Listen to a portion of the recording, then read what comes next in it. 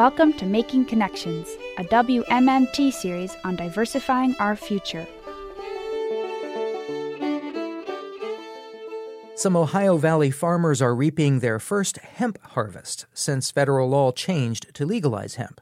With some 27,000 acres under production in the region, hemp is booming, but it remains a risky crop with uncertainty about markets, growing practices, and concern that larger players could squeeze out small growers. Liam Niemeyer reports some hemp farmers are forming new cooperatives to reduce that risk and protect small farmers. Tony Silvernail swings a heavy machete at a stalk of bushy hemp and grabs the 5-foot-tall plant with his sun-weathered hand. It's an unusually hot October day on his farm near Frankfort, Kentucky. Yet Silvernail is celebrating his hemp harvest with a sweat-soaked shirt, a huge smile, and a fat cigar between his teeth. It's just fun. I mean, this is the payoff right here. Leaving the day with all your fingers is good. Silvernail has grown organic food for decades. It wasn't until last fall when he and a business partner decided to try their luck at growing organic hemp.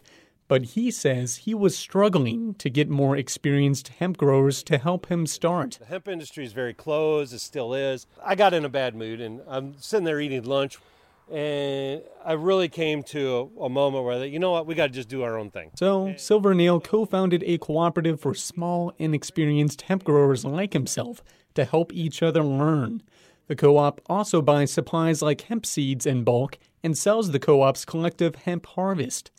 Cooperatives aren't a new idea in farming, but they're new in the hemp industry, and many Ohio Valley hemp growers are choosing to join cooperatives to share supplies and compete in an increasingly competitive marketplace. That's our goal, is to be able to keep the 5-acre farmer in business, even when the bigger companies, move into this space. That's J. Morgan Leach, founder of the West Virginia Farmers Cooperative.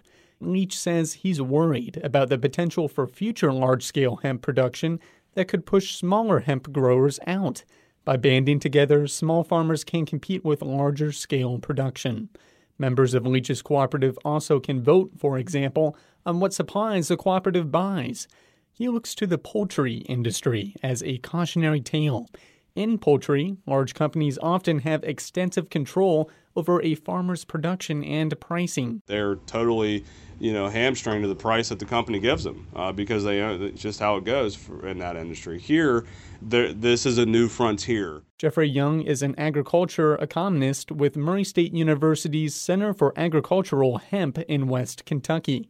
He agrees the potential is there for future hemp consolidation. I don't want to say join or die, but, it would definitely be in a smaller operator's best interest to join in on that because they wouldn't have the acreage or the volume or the clout that a larger operator would have. Young says the new industry is still years away from reaching that level of hemp production, and the amount of hemp grown in the Ohio Valley continues to skyrocket. Ohio only legalized growing hemp in July. Julie Dorn founded the Ohio Hemp Farmers Cooperative in anticipation of that day. She says she believes there's a place for smaller farmers alongside larger investors. But she also cautions farmers need to learn how to grow the new crop reliably first before working with bigger companies. Yes, corporate is going to come in, and we are going to need them for an outlet to sell all this stuff to, but we need to learn ourselves first and get our feet wet before we jump in. Dorn says in an expanding and changing industry like hemp, it's better for farmers to stick together. For the Ohio Valley Resource, I'm Liam Niemeyer.